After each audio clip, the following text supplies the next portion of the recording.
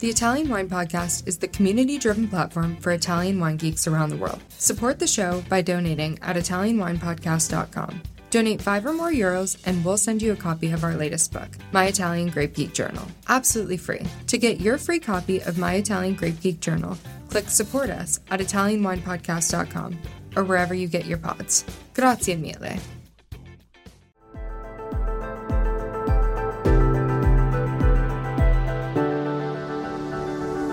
Welcome to the Italian Wine Podcast. I'm Cynthia Chaplin, and this is Voices. Every Wednesday, I will be sharing conversations with international wine industry professionals, discussing issues in diversity, equity, and inclusion through their personal experiences working in the field of wine. If you enjoy the show, please subscribe and rate our show wherever you get your pods. Hello, and welcome to Voices. This is Cynthia Chaplin, and today I am totally excited to welcome Tahiirah Habibi to Voices. Tahiirah has a hugely impressive string of accomplishments to her name, including being the first Black woman on the cover of Wine Enthusiast when she was named a 40 under 40 tastemaker in 2020. She was in the top 5 best somms in South Florida in 2014, and in 2023, she made the list of best Black sommeliers in Ebony magazine. But she's probably best known as the founder of Hue Society, and I'm really excited to talk to her about her next venture for that. So thank you so much for making time to be with us today, Tahiirah. Welcome to the show. Thank you. That might be my favorite intro ever. It was short. It was sweet. I wasn't cringing. Thank you for having me. Oh, it's great to talk to you. And I know a lot of our listeners are going to be really excited to hear about what you say, but I just want to get a little of your backstory out there for, in case there's anyone left on the planet who doesn't know who you are. You grew up in Philadelphia and you moved to Miami. And I just want to talk a little bit, as you said, short and sweet, about how you found your way into the wine world. When did you decide wine was going to be your passion? Yeah, my pathway into wine is a little bit different. It wasn't my intention to join the wine industry because I loved drinking or any of those kinds of things, or I was so passionate about wine. For me, it was more of like a power move and a way to create some access for myself. I noticed how powerful, particularly, back in when I joined the industry back in like 2008 or 9, when I started studying, it was a completely different world than it is now. Like now wine is more for enjoyment. But back then, we both know it was grueling out there. There was one lane that you could go in through the quartermasters, and it was a lot more powerful in the sense of like status and stature kind of things. And so for me, I saw that. And I also saw that people who look like me were kind of left out of it, intentionally or unintentionally. We just were not involved in it. We were not seeing ourselves. We weren't participating. I didn't grow up drinking wine. I didn't know anybody else who grew up drinking wine. So in my head, I'm a very community oriented person. So I said, oh, well, this is something I got to take back to the community. I need to take this back to the hood because this is, and I'm looking at the numbers, right? Billions of dollars in this industry. And I'm just like, what's going on? Like, this is a power thing. And none of us were really paying attention to it. So it was just interesting that I ended up, really pursuing my career. And I just happened to be really good at it at the same time. Well, you started in hospitality, didn't you? Yeah, I did. So I was already working in restaurants. I was a hostess when I started taking wine classes in Philadelphia. So I was taking classes at night and, doing the hostess thing during the day. And I was introduced to it because I was working at a restaurant. And, prior to that, I had been a bartender and, a cocktail server and stuff like that. So I'd already had like hospitality background. Yeah, which is important. I think, most of us in the wine world started off somewhere in hospitality. And I think as much as, I don't think anybody ever sets off with the goal of being a waitress or a hostess forever. Having that kind of, floor experience really puts you in touch with it. So you were hostessing and bartending and you found wine and you decided that it was a big business and you wanted part of the action. I love that story. That's amazing. But it's interesting because you're completely right about, back in the day, and of course I'm older than you, so you got started in 2008. I was beyond that by some good stretch of time. And and you're right. Wine was very formal, really rigid. There were only a few paths in. For you, it was, having a goal to become the first Black female master sommelier, because the court of master sommelier in the U.S. was kind of the only way in those days. I was at the court in London and doing WSET in London. Yeah. So I was white, but I was still the only woman in the room all the time. Yeah, the outliers change, but the systems are the systems, right? So they affect us all differently. But unless you are, or in that time in particular, unless you were a white man, there was something that you were going to have to like fight through. That's for sure. And you really, had a massive fight and, a pretty traumatic experience at the Court of Master Sommelier. Again, briefly, what happened and how did you sort of decide to veer away from that really traditional path and find, a positive way to deal with the damage that they caused while you were trying out that path? You get so indoctrinated when you kind of start your career. And I fully believe that was my only, even though I had certifications, they weren't enough. So I thought the only way that anybody would take me seriously, particularly as a Black woman in this space, which at the time I didn't know any other Black women. I didn't even really know any other Black people. And so I knew I had a hill that I was climbing, a mountain, not even a hill. Yeah, a mountain for sure. Right. And so I knew I had to be the best because that's just how we're programmed, right? Like anytime we go into a space which we are not the majority of representation, i.e. rap or athleticism or something like that, we have to be the best at it. And that's just that's how we're taught. And so I knew that going in. And I knew that in order for me to get to the level that I want to get into, I had to study my chocha off. And so it was definitely, I studied all the time. I moved to Miami after I finished my certifications at the Wine School of Philadelphia. And mind you, I have these certifications, so I'm good. I know my stuff. I'm smart. I know all of these things. And in my head, I was still starting at ground zero because I had not had a CMS certification. And so I moved to Miami randomly, no apartment, anything. But I had decided I'm going to start my wine career and it can't be in Philadelphia. So it's either going to be in Miami or California. Flipped the coin, ended up in Miami, was studying as I worked as, again, this time I wasn't a hostess. I was working as a cocktail server on the rooftop in a restaurant in Miami. And so I was studying, again, during the day and working at night. And so I moved in June. September was my test. So in that time, my head was down. I was just going at it, with the books, because I was so nervous about the test. Yeah, that is not a lot of time for that test. Yes. That is a hard test. And I was so nervous about it. I was so nervous. I was terrified. And the other part of it is I was broke, right? I had found an apartment at some point, but I had to fly to New York to take this test. That's the closest place they were offering it. And I was so hell bent on getting these certifications and, getting to the top to become a master, Sam, that, I was like, the sooner the better. And so I was willing to sacrifice that time and all the things that I needed to do. But when you're taking these tests, you're funding yourself, right? Which is another barrier. And so I had to pay for my hotel. I had to pay for my flight. I had to pay for the test. It's a 2-day test. All these things are in alignment. So what ended up happening is the instructors at the beginning of the class, it was kind of pompous. And, I feel like, I don't know if it's like that anymore, but I feel like they try to intimidate you a bit. A bit. My God. You're being very kind. I'm being gracious, but and so they made it very clear, like you're not allowed to directly talk to me. You need to and if you do address me, you need to address me as master. It's no secret that there are not a lot of Black and brown people in the wine industry, at least at that time. And I was the only Black person in the class. And so I kind of looked around like, I know they're not being for real. And no one flinched. No one looked, no one anything. And I was just like, this, I'm just going to, like, they can't be serious. They have to mean something else.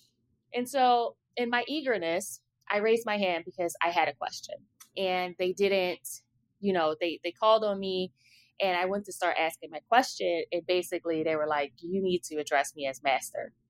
And everything in my soul shattered because I just couldn't believe that you could be this obtuse. Like, there's no way that you're telling this Black woman in this class and all the instructors were white that I need to call you master.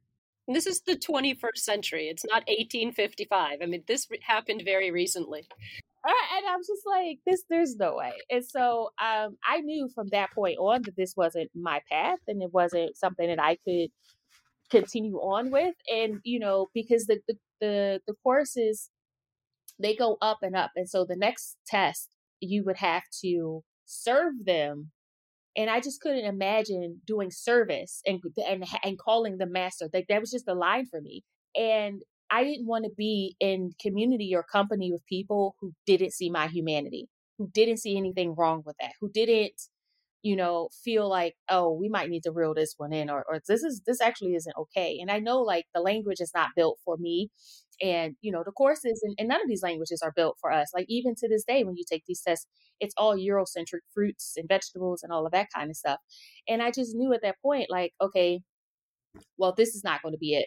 So I passed the test, with flying colors because I had already had certifications. I knew the information. And so I was defeated. I was terrified. I went back home. I cried a lot, but I never told anybody because I was so scared of people not taking me serious and discrediting me and what I knew and all those things. And so I did have the one certification from them. In December of that year, I got a call to open the St. Regis because everybody in the town at that point knew that I was studying to be a Psalm. And I would say it out loud to anybody. Oh, I'm going to be a Psalm. Like there's this, you make a lot of money cocktail serving in Miami, but no, this is not for me. Like I'm not getting comfortable with this. I'm not going to do this. I'm going to be a Psalm. And so, one of the guests had recommended me and I got a call to interview and basically I did well on the interview. I was very nervous. My boss at the time was very thick French accent, so I couldn't, always understand what he was saying in the interview. And so, I messed up a little bit, but they called me back and they said, we want to offer you a cocktail serving job. And I said, no, even if it's at the St. Regis, the answer is no, I'm going to be a Psalm. And so if I want to be a cocktail server, I'll stay where I'm at. I'll find my Psalm job. And then they called me back and was like, okay, you're right. So they offered Psalm position. But I knew, that fear, I lived with that fear for a long time. But then that fear kind of got pushed down because when I started working at the St. Regis, I had to start battling other, kind of situations in which I had no idea were coming at me. So I didn't even have time to focus on this looming thing of like, oh, you don't have all three of these certification kind of things. Even though I was certified, I was dealing with the guests and them not being used to seeing a Black woman on the floor. Yeah, it's the whole imposter syndrome thing too. Oh my God. And so they were not shy or at all about me not wanting me at their table. They would send me away. They were not shy about, the aggressions of, the racist comments, the, Kool-Aid comments, the what do Black people know about wine? Do you like Moscato? Just like, it's just shocking. I mean, I know that it's true, and it's not something that we haven't all heard and read about and talked about for the past few years, but it's just shocking to hear it come out of your mouth that was going on, 10 years ago. Yeah, no. And I think that the thing for me was I wasn't protected, right? When you get into these corporations, they're protecting the guests more than they're protecting their employees. And sure, they're protecting their bottom line. Let's be honest here. Right. They're protecting their coins. And so for me, at some point, I just got tired of it. Like, I will say that working at the St. Regis and that being my first Psalm job was incredible. Incredible experience. the person who was, mentoring me at the time, I learned so much. I've tasted probably almost every single expensive wine in the world. Like, we had a crazy wine list. I had to learn, on my feet. You had to be exceptional, and then I had the extra layer of, again, always being questioned and having to be exceptional. So I didn't have room to fail. I didn't have room to, make mistakes and all the rest of that stuff. And I had an incredible learning experience. Who mentored you, Tahiirah? Who mentored you and lifted you up and supported you? Well, at the time, the beverage director's name is Sebastian Verrier. He's a very sweet man. It's very French. But he's pretty well known in Miami, and he's a very kind guy for sure. And he taught me a lot of what I know about wine, particularly fine wines and vintage wines and all of that stuff. And that was just incredible, whether it was intentional or not intentional, just being in that environment and being able to watch him work. And, he is the person that interviewed me and basically gave me my first job, because if he had said no, then I wouldn't have had that job. So I'm always grateful for that. But there are also those moments in which no one was protecting me either. And no one was taking serious what I was going through on a regular basis. Like, not my mental safety was just being destroyed on a regular all the time. And on top of that, I didn't have anybody who I could talk to. I didn't have anybody who looked like me, who understood what I was going through. I didn't have anyone who would, stand up for me or any of that kind of stuff. And I was just consistently being pulled apart, and not, and, whether it was the guest or the system or whatever. And so on the one hand, it's like, oh, you should be incredibly grateful that you have this opportunity and this really great job. It's a very high end luxury hotel. And on the other end, it's like, you're losing little parts of your humanity bit by bit by bit by bit every single day you go in. I think this is something that the wine world really still has to get its head around, because it's better now, but I think our industry is incredibly competitive, incredibly blind to the challenges of being surrounded by alcohol all the time, having to always be the best, competing with everyone in the room around you. And, there isn't a lot of support. Thank God, we now have things like Hue Society and other things, because you're right. It's an industry that is not hugely aware of the mental health pressure that people in the industry face. So, you started Hue Society in 2018. And your whole aim was to counter the lack of diversity and the lack of support that you saw when you were a som. So I love the Jay-Z lyric that inspired the name. What's better than one billionaire, two, especially if they're the same hue as you. I love that. I think many, many, many BIPOC and LGBTQ plus and other underrepresented people, experience this kind of just a complete black hole in the wine world. Being in a room, seeing no one who looks like you, no one who represents your values, nobody who you can talk to and get some support from. So talk us through the creative process that brought Hue Society to life, because obviously you saw the need. When did you think it up? Who helped you out? Who were your go-to people at the beginning of Hue Society? Are you enjoying this podcast? Don't forget to visit our YouTube channel, Mama Jumbo Shrimp, for fascinating videos covering Stevie Kim and her travels across Italy and beyond, meeting winemakers, eating local foods, and taking in the scenery. Now, back to the show. So Hue Society was born out of something else. So in 2015, when I decided to stop being a tourist mom, I had decided I was going to become an entrepreneur, and I was going to start doing community building. And so my first organization was called Sipping Socials. And the point of it was to make sure that I was able to create wine events that catered to cultural awareness, right? Because we didn't see ourselves. And I knew that was the reason why we weren't participating, right? I knew that if we were able to maybe learn and engage through our own lens, through our own cultural lenses, through food, through music, through art, through fashion, and be ourselves, we would be more into it. And so I started Sipping Socials in Miami, and I was throwing events. I was doing wine events. I did this event called the Wine and Reggae Festival. 3,000 people showed up. And I was like, oh my God. So it works. And then, I started doing more events. And that's when I realized like, oh, I actually like, this is actually the key.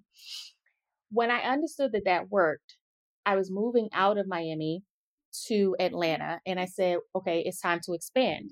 I want to create a hub, a society where everybody can we can find each other. We are kind of creating like a mental safety net of what it looks like. We might not be able to get out of these jobs, but we will have somewhere where we could go and call home.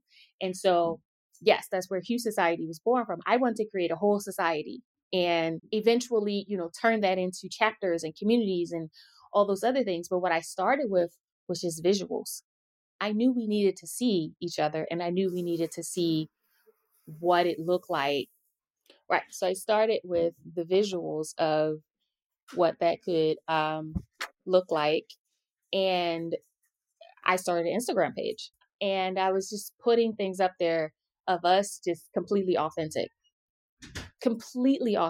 like visuals you never thought or seen before. And then people were just attracted to it. And then other groups started coming in. And now you're seeing like, oh, this person's in the wine industry. This person in the wine industry. There's people who've been in the wine industry 20, 30, 40 years that other Black and brown people didn't even know about, or indigenous people. Like, and then the community started coming together. And then I started doing the festival, right? I started doing Festival of Essence because I'm like, okay, well, we're getting the people, but where are the brands? I'll never forget the first time I got featured in a magazine. No, that's not true. The first time I got featured in a magazine, I was the top 5, Psalms in South Florida. I didn't believe it was true. I said, but they're just randomly picking people, right? And it wasn't a Black thing. It wasn't a white thing. It was just like women. And so I was like, well, they're not picking because I'm Black. So, all right.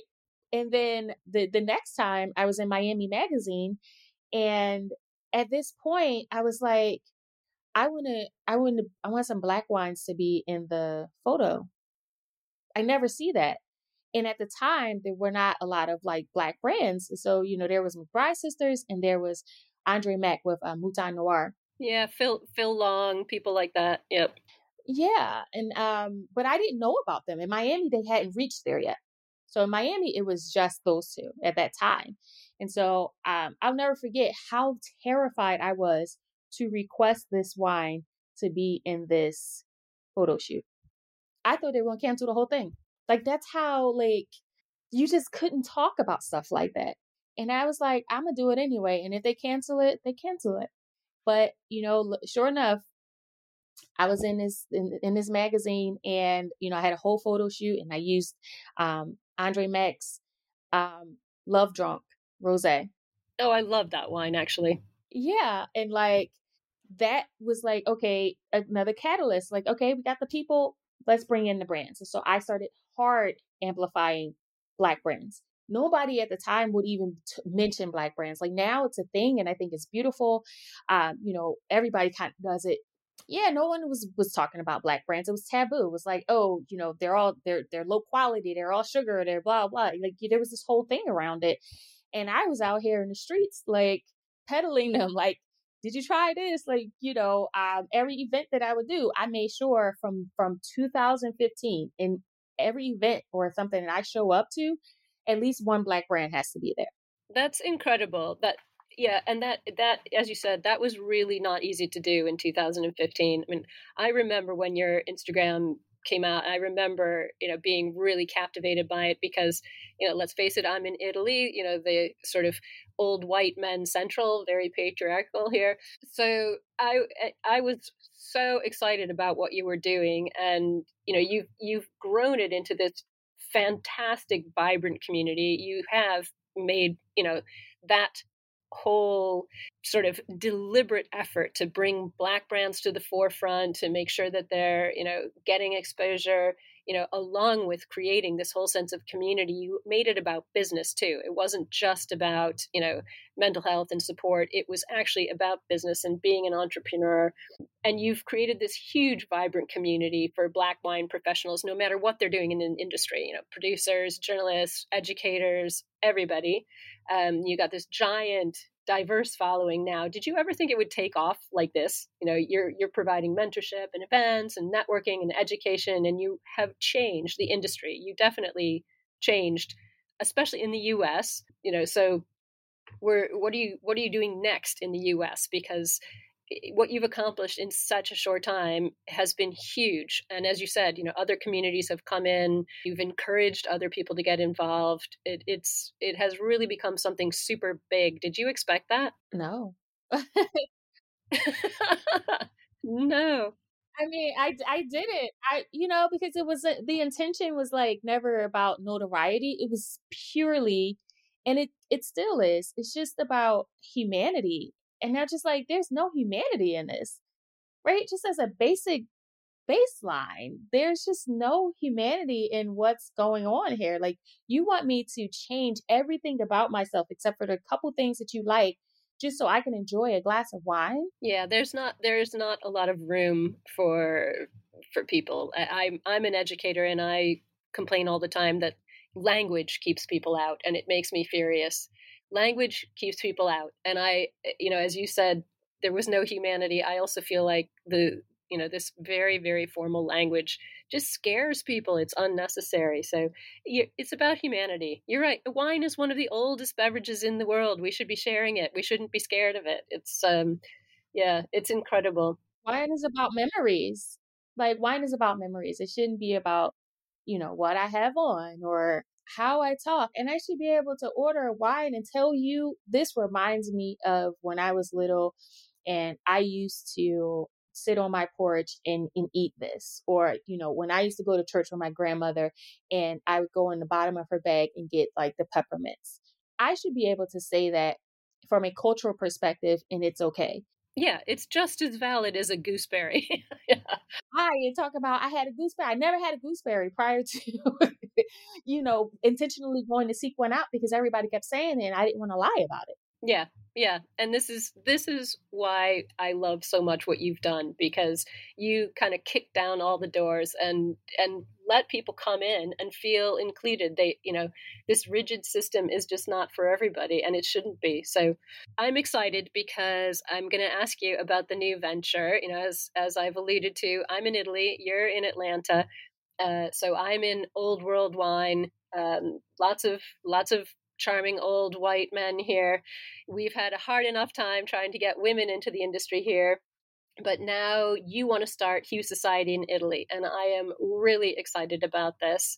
We're on the Italian Wine Podcast, so let's talk a bit about your plans for Italy. Bringing U.S. members over here and then getting local membership growing. What made you want to start with Italy? We actually started with South Africa. Easier. I wish it was easier. It sounded easier, but apartheid is a mother effer. Boy, I tell you, like, yeah, it's not gone. People who think it's gone are completely wrong. And then so we started with South Africa, so that was our first international chapter, and then Italy was just always curious to me because it's like you see all of these Black Italians, but you never hear about them in the industry. And then if you do, it's always on like a farm worker kind of thing. And it's nothing wrong, being agricultural worker or any of those kinds of things. But I'm sure there's that, like, people are going to university and, getting these educations, but like, I never see them in the forefront of anything.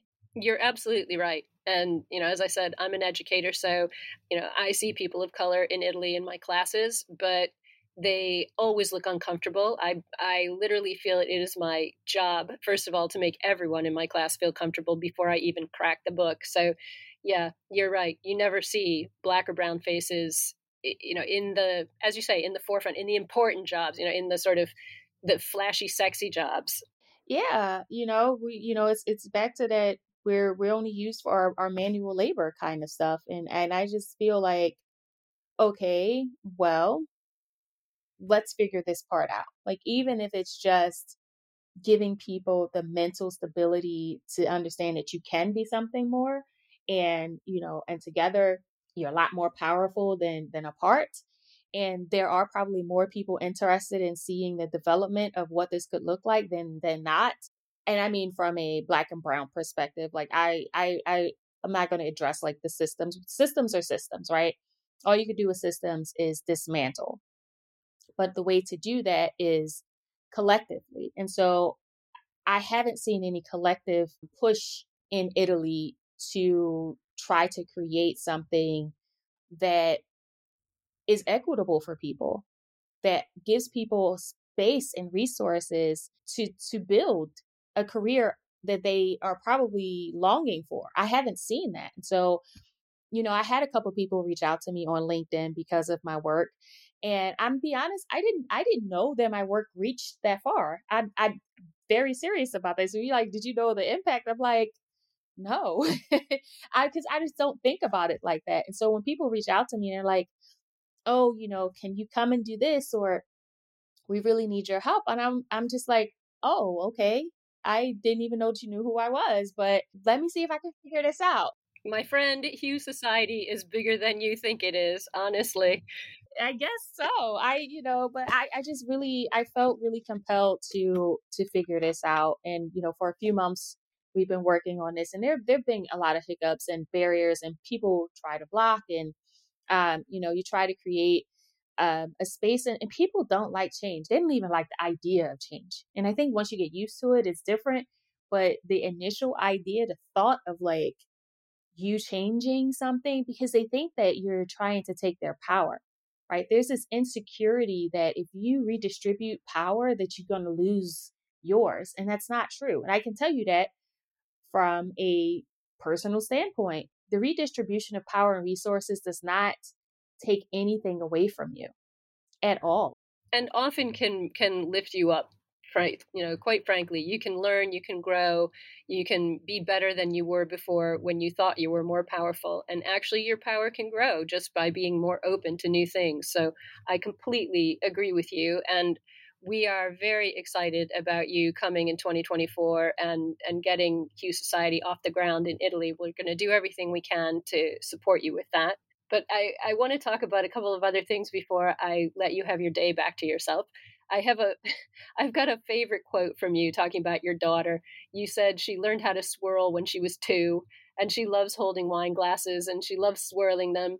And your favorite thing about watching her do that is that it's so natural to her. You didn't get to grow up with wine, but for her, it's a natural, organic thing. And it's really incredible to witness her. And I had similar things with my daughters. I didn't grow up with wine either. And they were swirling their milk at dinner when they were little because they thought that's just what everybody did. But all of our daughters now can find wine really accessible because they've always seen it through us. So, how can we make this happen for more young people, more women, more people of color? How can we kick open these doors even farther and make them feel welcome, make them feel like it's an organic place for them to be? I believe that we have to normalize what's normal to us, right? Like right now, this wine thing is normal to us.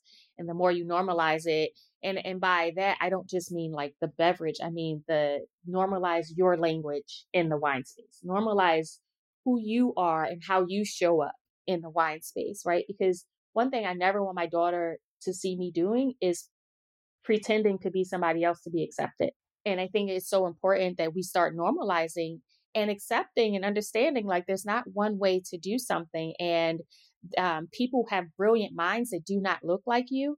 And the more we're able to accept what that is and be open to the idea that, hey, I don't have to talk about gooseberries. I want to know what did you grow up with? Like we're forced to learn this. But can we normalize what somebody else grew up, drinking or eating? Yeah, and exalt it. Everybody's experience is valuable. The other thing you were instrumental in launching, sort of along these lines, was Roots Foundation with Carlton McCoy and Ikimi Dubois. So you were providing scholarships and job placements in the wine industry. And to be honest, this is putting your money where your mouth is, because it's okay to build a community and get people in. But if you can't pay them, educate them, you're not going to get far. So, you said you want Hue Society and Roots Foundation to become the #1 wine community in the world and create impactful events and be a conduit of change, that we've talked about so much. So overall, what's the strategy? How are we going to get this money into the right hands, get people with scholarships, get people with jobs in the industry that we, as you said, they're longing for? I thought that was a really emotional word to use, because you're right about that. What's your vision for this side of the coin? Getting people to, open up the doors, give people jobs, give people scholarships. We can make them fall in love with wine, but we need to put money into this. What's the strategy? I think, holding people accountable. Who are the powers that be? Who are the decision makers? How are we getting to those people? Because that's where it starts. And I also think that social proof is really important. And so when we get people who are in high positions that are in alignment with us, that are, actually putting their money where their mouth is and not just talking about it, or at bottom levels, putting people of color in front facing positions to create a facade, but at the top level the decision makers all still look the same. That's what I focus on. I see the bottom level stuff. Yeah, that's so true. Not tokenism. We need diversity all the way through the industry.